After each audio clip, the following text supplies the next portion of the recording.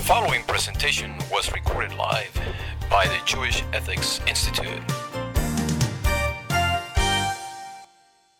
So the question becomes, so there's two, so one is relevant to these guys, obviously, but even for a doctor, the question is, you're a doctor, you're on call, you go to the hospital, which you're allowed to on Shabbat, because it's Pikuach Nefesh, so your beeper goes off, you go to the hospital now, what do? Can I come home? Do I have to give up my whole family, my whole Shabbat, and my meal, spending time with my family? How does that work? What would be the permission if there's no, if you're needed, there's no question if you might be needed again, or you have to be in an area where you might get another call, you specifically, and they need you, so then of course you're allowed to do Pikuach Nefesh. That wouldn't be the question. There's still a danger. Okay, there's still a chance they might need it. You have to get back so to the original location. So it'd be less of an location. issue for a doctor on call because he, it would be less of an issue for a doctor on call because he's more likely to be called again. Yeah.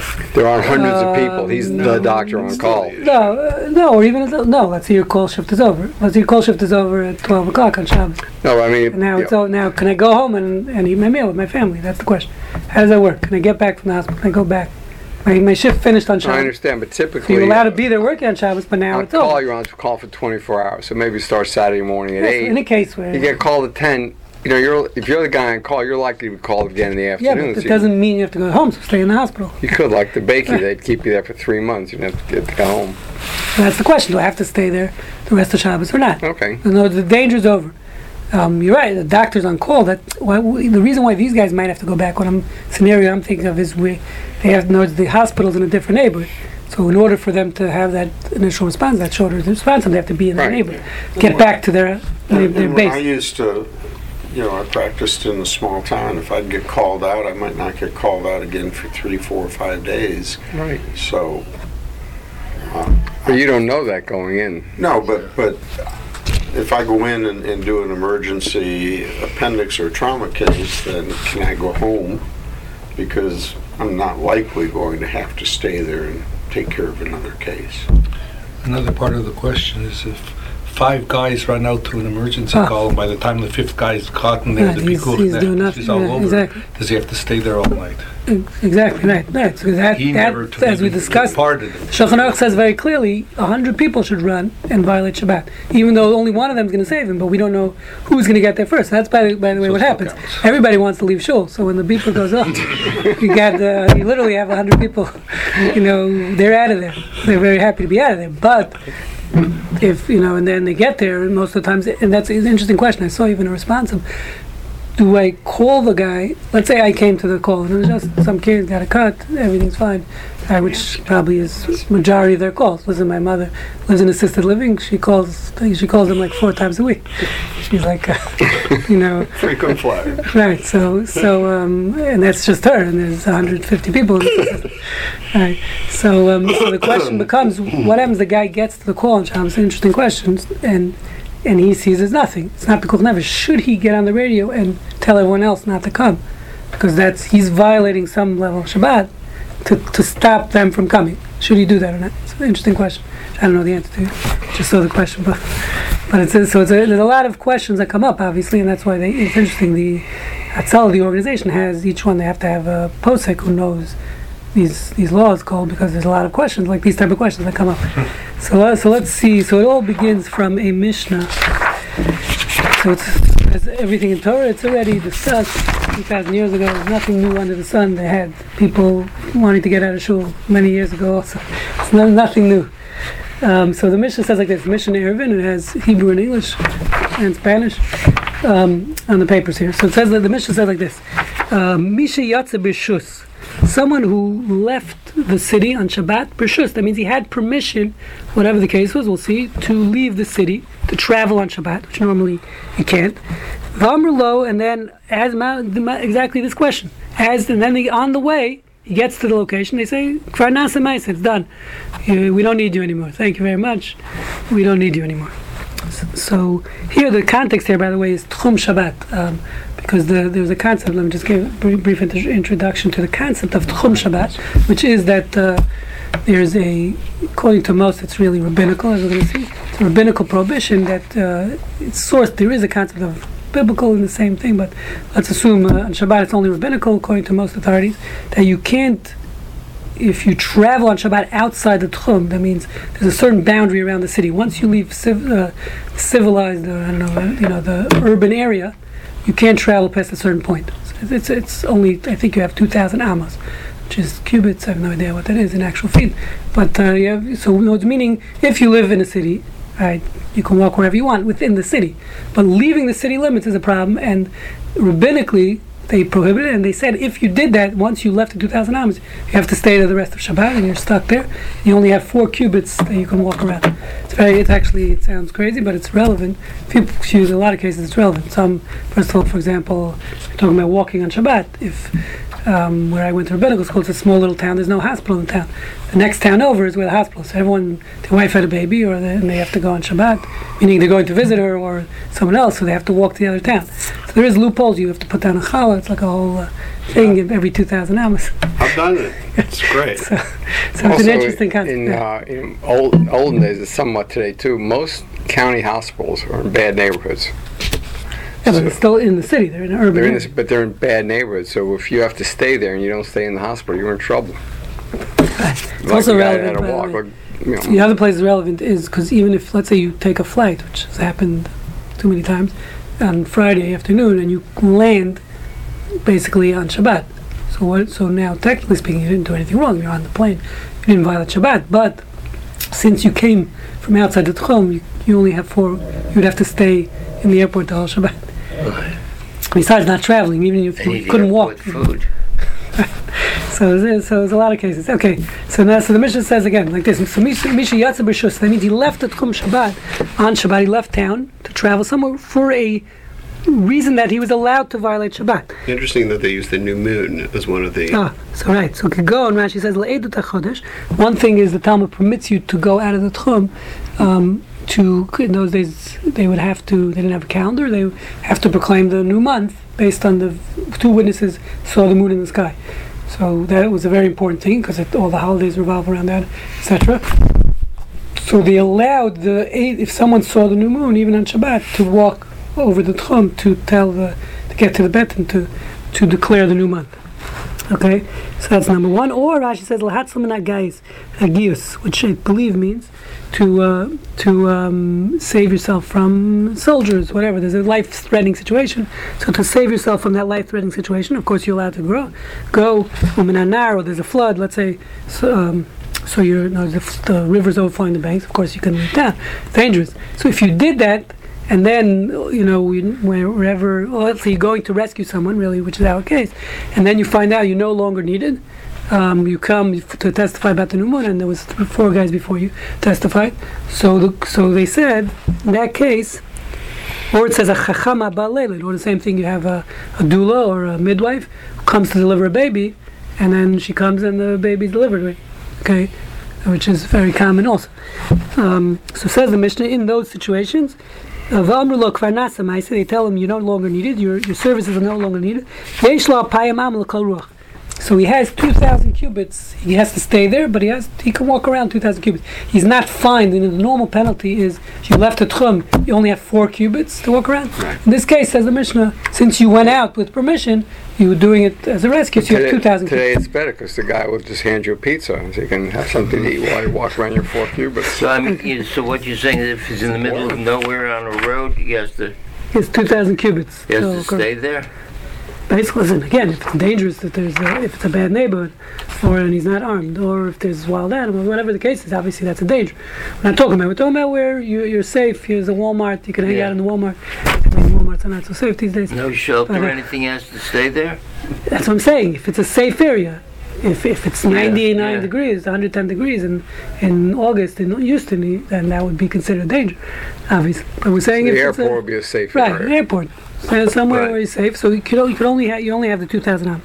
So we see a chassid wandering in the airport. You'll know why. It's 3,000 feet. So 3,000 feet. So it's like 3/4 of a mile. Especially it's enough to, it's not claustrophobic. Yeah. With a pizza. Listen, if you starve, you don't have food, and you're gonna die of dehydration. Of course, you could. Right. Okay, so. So he says 3,000 feet. He looked it up. 5,280. So If he was within the Tchum Kilu Lo Yatsa, then we view it as he didn't leave anything, and he's still like in the city, and he's fine. As long as within 2,000 amos outside of the city, then it's not like he never left the city, and he can go back. He can go home. The Mishnah continues. Now the last statement is a little troubling. It seems to contradict the previous statement. It says, Kala yotzim lahatzil, anyone who goes out for rescue, chozrin limkomon, can return back to their place. Okay, which seems to contradict the first statement. The first statement seems to be contradictory, and the Gemara is going to ask this question. The first statement, the Mishnah says, you only have 2,000 amas, right? It says if you went out to with permission, you have 2,000 amas wherever you get to when you fulfilled your mission or didn't fulfill your mission. Okay, and then the second part says, but if you went on a rescue, you can go back home, no problem, return home. So the Gemara will explain as Rashi says. So now the Gemara is on the next page. Let me find it. So the Gemara, which you have immediately, the next paragraph, says like this, quotes the same page, the next page in my book, the teacher's edition. This is the just internet edition. So it says like this. What is here?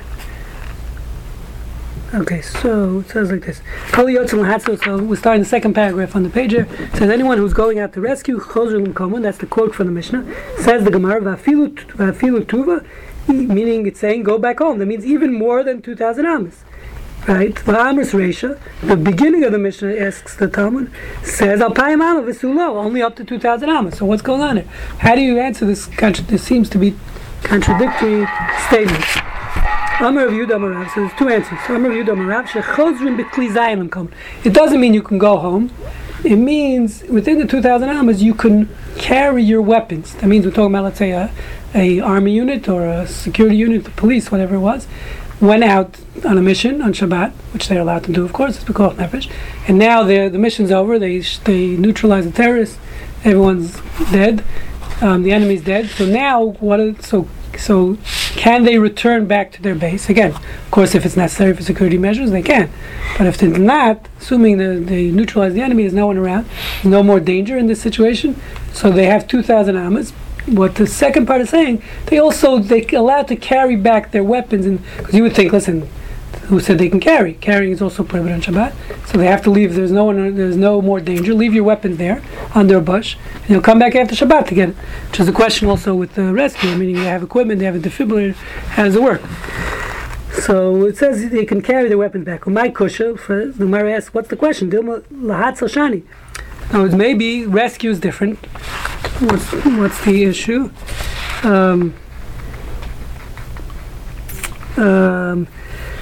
Because maybe in the case where they went out to rescue, they're allowed to go back even beyond the 2,000 amas. What was the question? Eli kasha hakasha. That's now we learned in a different Mishnah. Berishona lo yizaz misham kalayam kulu. Used to be when these patrols went out and they finished their mission, they would just stay in that spot for the rest till the end of Shabbat. They were stuck there. Okay, and what happened? There was a story. It says, Hiskin Rebbe Gamliel Zaken, Sheyesh Lan Alpayim Amma. There, Gamliel Zaken, Gamliel the elder, gave them 2,000 amas, the Kal Ruach. Lo Eilu Bovad Amru, El Afilu Chacham Abal. And it wasn't limited to these army patrols, but even for a midwife, a doula, any case like this, he allowed them to do it. Abal Hatzal Min HaGayis, Min HaNar, Min HaPolis, someone who's coming to save from the. So let's just see how they translate here, guys. It's coming to rescue people from an attacking army, from a flooding river, as we said, or from a collapsed building, or from a fire. They are treated like the people of the city. And we have 2,000 cubits in every direction. Second, now I'm confused. So now the Gemara there asks the same question. V'sulo, not more than that. They can go back home. Afilu tuva, even more than 2,000 amas. So this seems to contradict the Mishnah in Rosh Hashanah, which only allows 2,000 amas. So Amar Yehuda Amar Rav answers the question. He says, "Shechozim kli zayim l'kom." Keditani, we learned in a brayso. So it was a story that happened. It seems like. So it used to be when they went on a mission, they had like a shed where when they finished their mission, they would leave their weapons in this little shed. Samach L'Choma, next to the wall of the city. So again, they would leave the wall. They would have to go out, fight the enemy. There was terrorists coming in. They would go out, neutralize them. It was Shabbat. They're allowed to do it. But then when they, instead of carrying back their weapons, which would be prohibited, they put the weapons in a shed. One Shabbat, Pam Achat Hikiru Ben Oivim, so their enemies saw that they hid their weapons afterwards. After they won this battle, they saw they're hiding their weapons in the shed, and they spotted them, and they came after them. They realized they're unarmed. So they chased them down, they chased them back into the city, these unarmed rescuers, these unarmed militiamen, and so they all ran back to the shack to take their weapons, and it was a panic, obviously. And the enemies came in after them, and because of the panic in this little shed, everyone was trying to grab their weapon, so it was friendly fire, whatever the case was, and it says many of them died. Some people died in this story. So because of that, after that story, so the rabbis realized that there's an issue here. So it says the more people died from friendly fire than the enemies killed. So at that point, they said they came out with a new ruling allowing one to return carry their weapons, even though they're not going to need them again. Assumption is they're not going to need them again that Shabbat. They're still allowed to carry their equipment back with them. Okay, and it continues. Nachum Yitzchak says, "Lo kasha." He gives a different reason. Depends on the case. In the case of Rosh Hashanah, where we're saying that they weren't allowed to they only have 2,000 amas, is talking about where the Jews were victorious. They won the war. So now the show's over. The enemy's beaten. There's no danger anymore. So that's why they only allow 2,000 amas. The other case is where the enemy won the war. Okay, so therefore we're scared if the Jews are only going to give them this militia, these 2,000 amas, the enemy can come back and try to get them again. Okay, so that's basically, I think, what we need to know, more or less. Okay, so now the question is, so there's two opinions here. One opinion saying it's only in a case where the enemies won that we allow them this extra leniency. It would sound like because there's still an existing danger. And the first opinion saying, no, there's a special allowance for them to come back. It sounds like even if there's no danger involved. Okay, and the question is which one would he rule like? So we'll get to that in a second. But Moshe Feinstein says, so again, let's see what the Shulchan Aruch says. So the issue becomes like this. First of all, if you look at this Gemara, it's really only talking about, according to most commentaries here, it's only talking about specifically rabbinic prohibitions, that they're only violating rabbinic prohibitions. You see nothing about biblical prohibitions. The question becomes, many of the cases we're talking about, where you have to come back from a call on Shabbat. First of all, if you're carrying, that's the question here. When it says carrying weapons, so most authorities learn it's talking about in a place where it's only rabbinically prohibited to carry. The only time it's prohibited to carry biblically is what's called a public domain, Reshut HaRabim, which means you have to have 600,000 people passing there every day. Something like on the 610 would be a biblical prohibition. Everywhere else, if you just live in a plain neighborhood, it's only rabbinically prohibited to carry out on Shabbat. Okay, it's important to know. That's why the Erev works, because the Erev is a rabbinical thing. Now, the rabbis can't permit something that's biblically prohibited, so Erev wouldn't work on 610 or in a real public domain. An Erev only works to permit carry in a rabbinically prohibited domain. If you saw a few weeks ago, I met the mayor. I had a meeting with the mayor about this. We was in the Herald. If no one reads the Herald there, I don't either. Thank God. So we had a meeting with the mayor because in order to create the Erev, so we had to explain to the mayor this whole concept of carrying, etc. So he basically leases us different parts of the city. Jews control the world, and we own different parts of the city. We had to make a contract with him. So I went to the mayor's office to do it, whatever the case was. So the bottom line is, seemingly here, all the prohibitions we're talking about, like we said, Tchum Shabbat, is only rabbinical. It's all rabbinical prohibitions. So the question is to permit someone, even if you want to say we rule like this story, but to permit someone, we don't see a biblical violation here in any which way. Okay, so it would seem like from this there wouldn't be a heter, let's say driving back or carrying in a public domain, let's say in a place, in a highway which is considered a public domain, would be a problem, in biblical prohibition. So could they do that? Can they carry their equipment, etc.? So what's interesting here is there's a Tosfot, which you don't have on your page. Tosfot is one of the commentaries here, and he discusses he asks the question. There's another Gemara in a different tractate, in tractate Beitza, which discusses different This must come things. up in Israel, actually, since they have wars with soldiers. Some of them are religious. This must come up in Israel. Right. So the assumption is in Israel, it's in any time soldiers are off their base, it's probably dangerous. Meaning, again, there's no question if there's a present danger, you can do whatever you want. So if someone's on a real mission on Shabbat, you went to Hebron, and just because you caught one terrorist, there's still 60,000 more there. So of course you're going to be allowed to do, to go back to your base. You don't want to be stuck in the middle of Hebron. You don't want to have, 5 Jewish Danger soldiers. to you. Yeah. Right. So that's not a question. So it's really less relevant there. In most cases, I'm sure there are some cases. Yeah, for you go policemen, somewhere and it's a more false for police alarm. than the army. Yeah, no. What I'm saying is, if you're in a Arab village, it's always dangerous. It's always good. You don't want to hang out there the rest of Shabbat. No, but it could be a Jewish village where they think there's a terrorist there. You go, there's no terrorist. Yes, exactly. Yeah, so I'm sure. Yeah, there are many relevant cases. So bottom line is, also again, the question there becomes if they're going to be needed again for another case. They have to be on base or whatever. So Tosfos says like this. There's a Tosfos here that discusses, there's another piece of Talmud, which I didn't print out, which discusses there are certain things that the rabbis permitted, what's called hitiron sofa mishum tchilasa, that they gave you leniencies because of the concern of the future. Meaning, he gives some examples there, and it's a list. The Gemara in Be'ah lists 3 different cases, so we're not going to get into all of them, but one of them is, for example, they allowed you to shecht on Yantif. Normally, they allowed you to, when you're allowed to slaughter an animal on Chag, not on Shabbat, not on Tekel Efron, but in order to eat, anything for food purposes permitted on a Chag, on a holiday.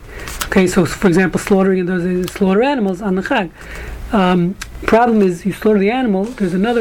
Usually you use the hide also. In those days, you had an animal, you want to get every part. So the hide you'd have to dry out. You lay it out in the sun, you dry it out. That's prohibited rabbinically on Shabbat. But the rabbi said, listen, we don't want, people are not going to slaughter, they're not going to enjoy the Chag, they're not going to have fresh meat on the Chag, they're going to be eating beef jerky instead of fresh meat, and therefore we allow them to spread out the hide on the Chag, which is a rabbinical prohibition, in order that they should have shecht. Otherwise people are not going to be slaughtering their animals. Okay, that's one example. So the language that Talmud uses there is tiron sofan mishum tchilasan. We permit the end result because of, or tchilasan mishum sofan, actually. We permit you to do something now because of a future consequence. So even though right now it's not relevant, but since we're scared you're not going to slaughter your animals, same thing it discusses actually a Kohen who gets taking off a bandage on Shabbat and putting it on, which is not a case of real danger, but we allow him to do it because we want him to do the avodah, otherwise he's not going to do the service in the temple. So many such cases. So Tosfos says, how come this case here is not listed in that list over there in Be'ah? That's Tosfos' question, meaning we have a list of things that the rabbis permitted now because of the future, because we want to prevent something from happening in the future. So how come this is not on the list? Says Tosfos, for whatever reason, this is not didn't make the list. Okay. Whatever his answer is. So Moshe Feinstein wants to deduce from this an unbelievable thing. He wants to deduce from this Tosfos, he says that Tosfos, according to Tosfos, it would seem to say that this is on the list. That meaning it should be on the list. For whatever reason they left it off that list. But meaning you see what's the rationale behind this Gemara here? What are we concerned about? We're concerned. We don't want. The question is, why are we so concerned? So they'll stay there for Shabbos. Not the end of the world. They'll eat. They have food. Someone will come and take care of them. Some old lady's going to bring them challah. We're not. What are we? Why are we so concerned that they have to get back on Shabbat? And we'll do it again. So Rabbi Feinstein deduces from this Tosfos, he understands that the rationale behind it is when you're scared in the future, they're not going to go as quickly to this call. Meaning, these whatever they are, in this case, the militia, whatever it is. But if they realize they're going to be stuck there in some godforsaken place for Shabbos, their wife's going to be pissed off that they missed the Kiddush, and they're having guests come, and there's no one to wash the dishes, whatever the case is. So therefore, he's not going to run as quick, right? If the guy gets a call in the middle of Friday night, he's going to end up in some hospital in Manhattan. It's a 3-hour walk home. He's stuck there for the rest of Shabbat. So the next time his walkie-talkie goes off, he's not going to be as excited to get up at 2 a.m. and be stuck there for the next, it's the summer, it's the winter. Sorry, it's the summer, and the Shabbat is over 9 p.m. That means he's stuck in Manhattan until 9, almost 24 hours later. So therefore, since they're not going to they're not going to go as quickly, they're not going to answer the call. So therefore, hitiro, we allowed them to come back because of a future thing. He's saying that's what he sees from Tosas as this concept, and therefore he permits, he has a long, lengthy response in permitting the Hatzalah guys to drive back, literally to drive back on Shabbat after the call's over. They're not obliged to drive back, they just have permission to Yes, drive back. yeah, we're not saying you should, yeah. Sometimes you don't want to go back for Kiddush. Right, depends on the family, yes. It's really interesting how, if you could try, although I think it would be a super stretch, but you could try to expand this loophole to say, someone, let's say a Joe is going to save a lot of orphans in Israel and has committed to donating $1 million to save orphans in Israel, poverty and feeding them and educating them. But the only way that he can do that is to actually keep his business open on Shabbat, to actually make the money to, in the future, save this orphanage in Israel. So the question is, can we broaden this loophole to say that anything in the future that might be part of saving a life? I hear you. So it's a great question. So first of all, I was going to see, no one agrees with Moshe Feinstein. It's not, we're going to get, but even though in America we rely on him because he was posting, but everyone rips him to shreds, but we'll talk about it in a second. But besides that, even Moshe Feinstein is just saying, meaning we don't have, all he's saying is, I see, Tosfot understands this is the case, meaning it's literally the same case. No, of course, he's not saying we can extrapolate to a totally different situation. No, we could only do what the rabbis themselves permitted for future. If we see the same analogous case, so he's seeing that here. And because the Gemara itself, you don't necessarily see that. First of all, the Gemara itself is not explaining the rationale. According to one opinion, it's only because there's a current danger. And as we'll see, as we said, everyone is only permitting the Rabbanans, the rabbinical law. What he sees from Tosas, since he's comparing to that list, somehow he's deriving even biblical, but he's saying the case, even Moshe Feinstein is permitting it, is only the specific case that the Talmud is discussing. He's saying the cases are analogous. The question becomes, so now to broaden it, no one says that, but you can be the first one. No, it's just... Yeah, I'm saying meaning the rationale is the same rationale. Yeah. The rationale is... You're going to save a life. We're going to prevent something, we want to prevent loss of life in the future, and therefore now we're going to do something now. So it's a valid, it's a valid issue. It's pushing it, but I'm saying, but okay. So the question, Moshe Feinstein again, he has it's like a 5-page response. I'm not going to read it to you, but he basically extrapolates from this Tosfot this issue of. He has a tshuva, it's written in 1978, which was the beginning of Hatzalah. I'll just read you the question. And the title of the response is Yatzu L'Hatzil, the people who go out to rescue, Matai Mutarin Lachzor B'mkoman. When are they allowed to return to their place? So I'll just read you the question. The first paragraph, he says, this is written in 1978. He says, Hine B'davar Elu Shenis Agdu. He's talking about, this is, I guess, when Hatzalah was first formed. He says, B'davar Elu Shenis Agdu B'New York. They made a group in New York or Brooklyn. New York, I guess, means Manhattan. The Chabura L'Hatzalat Nefashot, a group that saves lives. Kasher Shekama Pamim Ira, many times it happens, Bekan Uchlusa Yisrael Chesed Hashem Yisbarach Merubin. I'm not sure what that means. Adam Echad Bein Bebayit Bein Berchovot. Someone, since we have many Jews in this area, someone in their home or in the street, Posek Milinshom stops breathing. Krishmavin lo Shama Tekef Mechal Chamsin. When you bring immediately, he says, when he calls an oxygen tank, which I guess in those days before defibrillators. Chamsin? It calls it Mechal Chamsin. Chamatzin is oxygen, some oxygen tank. For Od Mini Kalim and other equipment, Mitvar Mamoilim Tekef Mamish, that immediately helps them. Hu Hatzalah Gadol, it's a great rescue. V'yeshiyoter lo tzarich. V'yeshamol ad sheychulu. Sometimes they're not necessary anymore, and then sometimes he says it helps. Ad sheyuchlu lahavi l'rofim, that at least it helps their coming there, that they can take him to the hospital. Be'ezeh bet cholim. Shebinim zehu mamish as the Rizus Afla Regaim, where even seconds matter in rescue. They even knew that in 1978. Nachutz Mod L'Kiyam Nafsho, to save the guy's life. Below that, without that, Achiva Rofim, until the doctors come, from the hospital, the ambulance, until it will be too late to save the guy. So he says, Vadi Davar Gadol, it's a beautiful thing, it's a great thing, V'yasher Chelam, and they should be thanked for this, V'yiz Baruch Hu, and they should be blessed, Hashem Yiz Baruch, etc., etc. Okay, for helping these people. Then, so what's the question? Then he goes on, he says, when it happens on Saturdays and holidays, you can get 3 or 4 calls, 2 or 3 calls on Shabbos.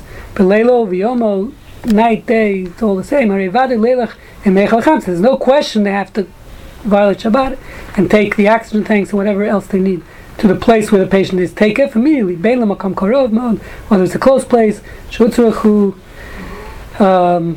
okay, so he says, and they can carry it, no question, even in a public domain, and anything else they have to do, whether using electricity, etc. They can drive. So he says, even though you're adding many malachos, by pressing on the gas, you're doing a lot of stuff. He says, I feel of course, that's pushed aside for pikuach nefesh. I feel safek rachok, even though it's maybe a 1% chance, it's a danger. No question, they have to get there and do what they do. He says, in Beritza, he says, even though they can technically, in some cases, they can run there. They don't need a car. They can run there. If it's a close place. But when he says that they're going to run there, they'll be out of breath. Or if they'll be tired and out of breath, they're not going to be able to do it. So he says, therefore, even if it's very close, they should drive. Even if there's non-Jews and Gentiles available to drive, they can drive the car for them. Often Shemaker, he says, puts in parentheses, he says, in a place where you recognize that they're not going to steal the equipment, those Gentiles. So he says, Vadei Tov, Sheyikach as an Achri, this is Brooklyn, a tough neighbor. So he says, of course, it's good that they, in a case where you have, you know that non-Jewish driver will go just as quickly, and he'll drive you just quickly, then there's no question. You should do that. Avol, Kshubalayla, if it's the middle of the night, Yom or in a day, Sheinu Ro Nachri, there's no one around. Shemakiro. By the way, this happened this week. My daughter gave birth in Jerusalem, so it was on Shabbat. She went to labor, so they actually had a number. There's an Arab guy who drives you to the hospital. Call him, and he drives you to the hospital. So she called the guy, and the guy said, "Oh, I don't do that anymore. Sorry." Click. So then they just call a taxi. So they live in a Haredi neighborhood where the streets are closed. So the guy said, "Can you meet me, up the street?" So she said, "No, I'm in labor. I can't meet you up the street. Come to the neighborhood." He said, "I'm going to get killed." So when he came, you have to move the barriers. It's like, there's barriers on the street. But the point is, so if you can get a non-Jew to drive you, especially in case of labor where there's no emergency usually, so the better to do that. So they tried it. It didn't work, so they got the Jewish taxi driver. So we have forgot there used to be Yoma. So he says, even though the Gemara says better not to use Gentiles because we don't think their response time is going to be as quick, okay, in that situation. So he says, and the Taz rules like that, but he says it's better if there's no difference, if you know for sure there's no difference in response time, then use the Gentile. Anyway, so then he talks about this question.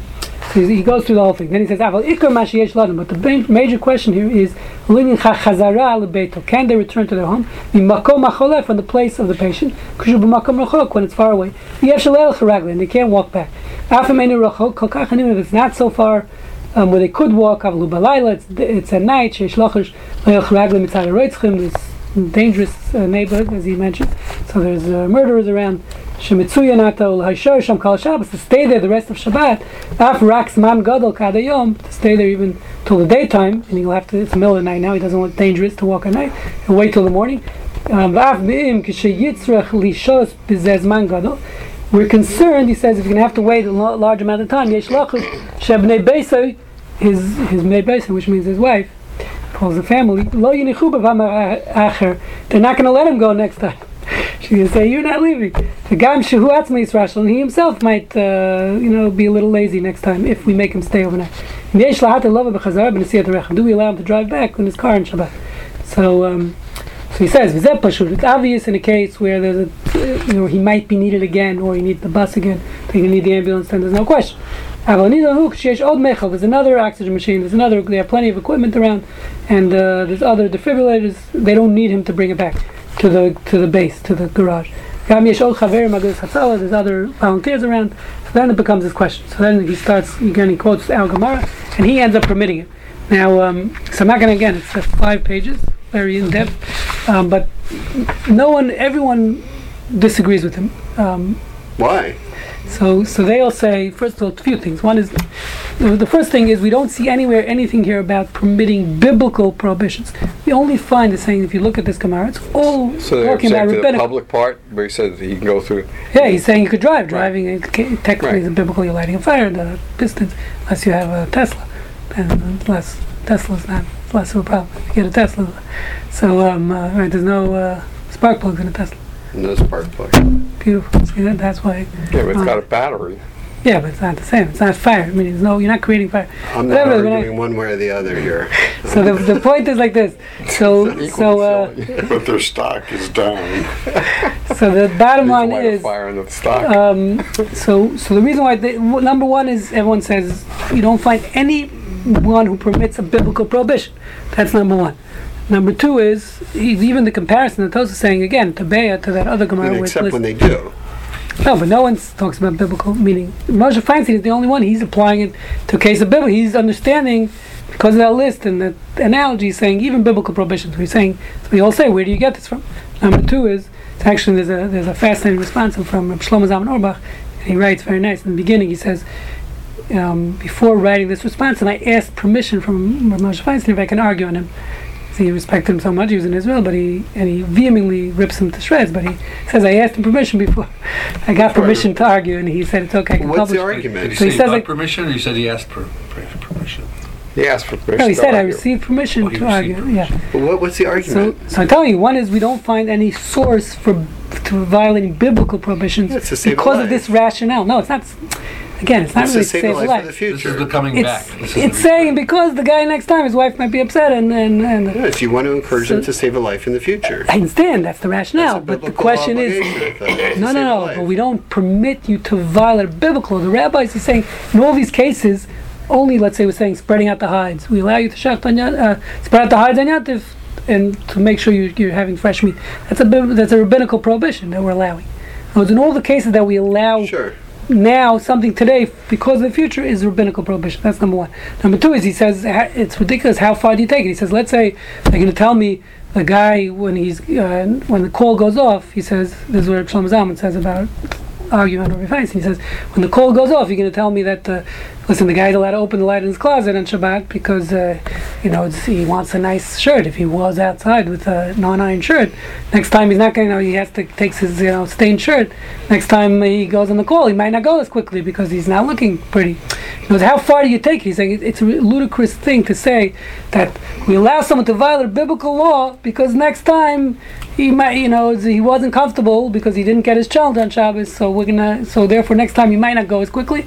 I mean, how far do you take it? He says, so let's say the guy says, or the guy wants the scrubs and he can't find them, so you allow him to turn on the light to find the scrubs. And he's saying it's ludicrous. He's saying where you draw the line. His point is once you permit this, like you're saying, it's endless. You can say anyone could do anything. He has to. Like we said, it's like the surgeon smoking. Right, you allow a surgeon to smoke to do better surgery. Yes, how far? Yes, so how far do you draw the line? That's really the question. There is no line with the line. So how is this resolved?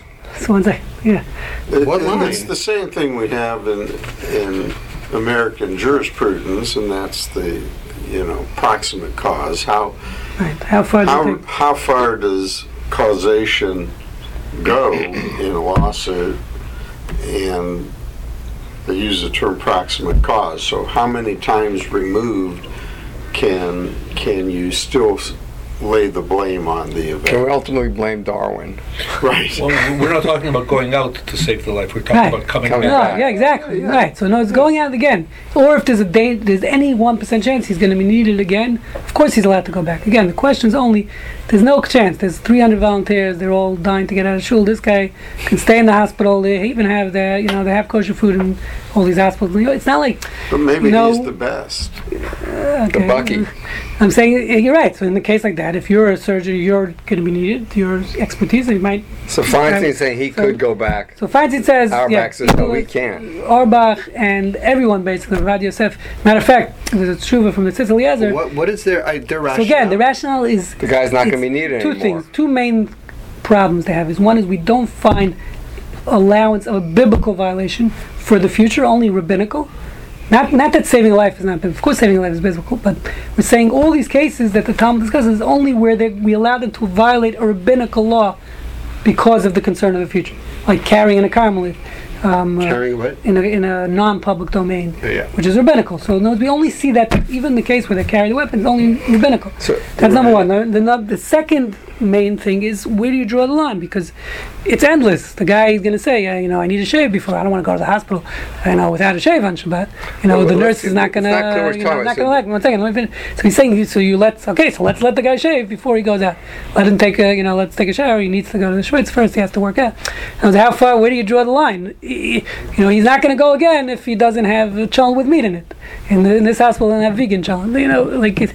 He needs 5 types of herring on Shabbos. But the question Rav Feinstein is addressing is, where do you draw the line? It's a valid statement. The guy goes out, and there is no need for him. There's no 1% chance. Or he finished the call. He finished the call. Oh yes. And for now, the future. But it's a case where there is no need. Yes, 100%. There's not even a 1% chance. There's a 1% need. So now, and Rav Feinstein is saying he can go back. Go back home because why? Again, the rationale. Next time he might not go. His wife's not going to be happy of him running out of the house next time. Or he won't be. Because she's going to be stuck with the kids at home the whole Shabbat. So that's not a totally unreasonable argument. A case where he's no longer needed that day.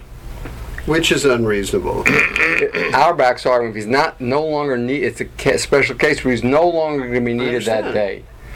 So Auerbach says you're stuck in the hospital, 3 hours away from your family. So it's not that sounds terrible. It's also I would not do that. Tzitz Eliezer has a tshuva. That's the reason it's okay. Exactly. But if there was a danger to that guy, wherever he winds up. Come danger on. Again. So this is the case where there's no danger. Zero danger, no chance he's going to need it again. It's just an issue his wife's going to be upset at him. The only issue is that his wife's going to be upset. Auerbach is totally unreasonable. That's true. I'm not so sure. Completely. The only issue is the guy's wife's going to be upset. So that's a reason to commit him to violate Shabbat because your wife's going to be upset. Then everyone. It's not just about your wife. You're not going to want to run out again either. So is it? You're going to want to miss shul. You're right, but other than that, you're not. So I just telling you, Tzitz Eliezer, who's Oldenburg, he also goes back and forth, and he says it's prohibited, but he says, if someone wants to rely on it, yesh al mi lismach. His language is, you have someone to rely on, meaning Rav Moshe Feinstein doesn't mention by name.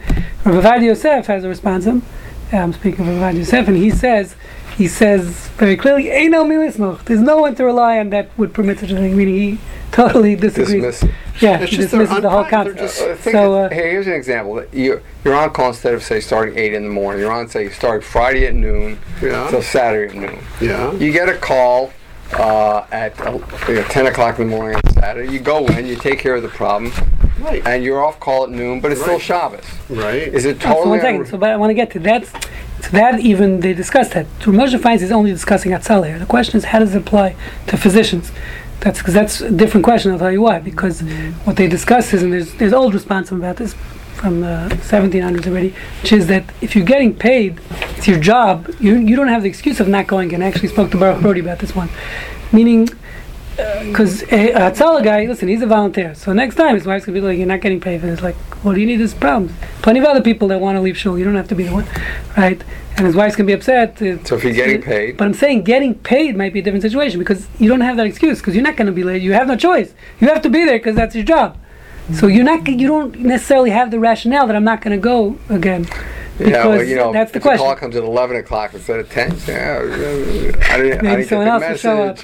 So you're right. So that's the question, and it's not clear. Meaning, so Rav Moshe Feinstein doesn't really address the doctor. I think it's so clear. This is like even for this is not even ambiguous in my mind. Even for a physician, I don't think it's that clear. For a physician, it's clear. No, but you hear the concept that you're getting paid. I don't hear. Then you don't have a choice because it's the same thing. Because, for example, I had the question that I discussed with Baruch Brody was, let's say, a family member. So meaning I went with my wife, let's say the case that she was in labor. Then I said I want to be stuck with her the whole Shabbos.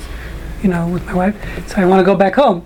I take care of the kids. Let's say, right, if the kids are, there's no babysitter. The kids, you left the kids in the middle of the night. Don't even know there's no one there in the morning. So again, if there's a danger, the younger kids, of course you let it go. Kids home alone. But if there's older kids, it's just not gonna. So can I go home? Do I have this heter? No, because next time my wife is in danger, I'm gonna take her no matter what. I'm not gonna be lazy. I don't think the rationale applies to a private person taking their family member. That they can come back after they drop their family member off, because they're not going to go slower. They're going to right. Of course. So the question is, a doctor will, if his job is to go, he's going to have to go no matter what. He doesn't have the rationale. It's not necessarily applicable. That's the question. Some say it's to live. Even Hatzalah, there's no ambiguity in my mind here. It's very simple. They're going, and then they can come back. That's like in your mind. So you agree with very clear, but it's like not even a question. What I have a question for, this is saving a life. For me, I have a question is broadening this concept, because what if you but in a different way. What if you're in charge of some civic responsibilities, such as the electricity power plant? No, the electrical power grid. And you're in charge of the electricity in Houston, and you're an Orthodox Jew who wants to keep Shabbat and everything. But what do you do if there are threats of losing power, and therefore there's potentially threat to human life? Is it in a Jewish neighborhood? No. That's a different question, but I hear it's you. the same idea. Yes, so there, of course, that again, that's a danger. If there's a danger, we're not discussing. Electricity. There's a danger we're not discussing. The question is coming back. It's only, again, very clear, but there's no danger. To me, it's the same, going and coming back. Okay, so that's what Rabbi Feinstein seems to be saying, but he agrees with you, or you agree with him. But the others don't agree. Now, so bottom line is, what's done today, from what I understand, is in most cases, the Hatzalah, what they do is they have a non-Jew drive them back. That's the compromise position, which is they don't drive their own cars back, so they'll leave their car, but they have a driver.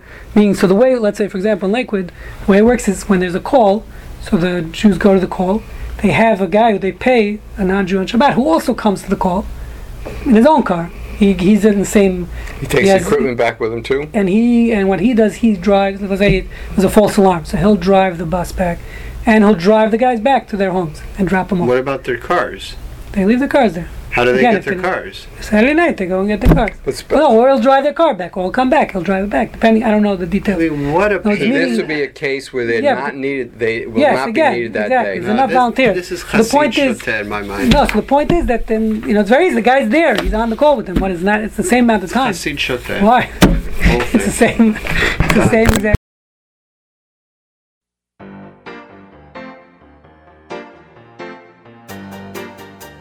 You have been listening to the MP3 project from the Jewish Ethics Institute.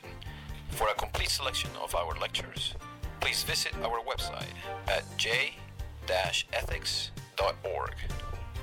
Shalom.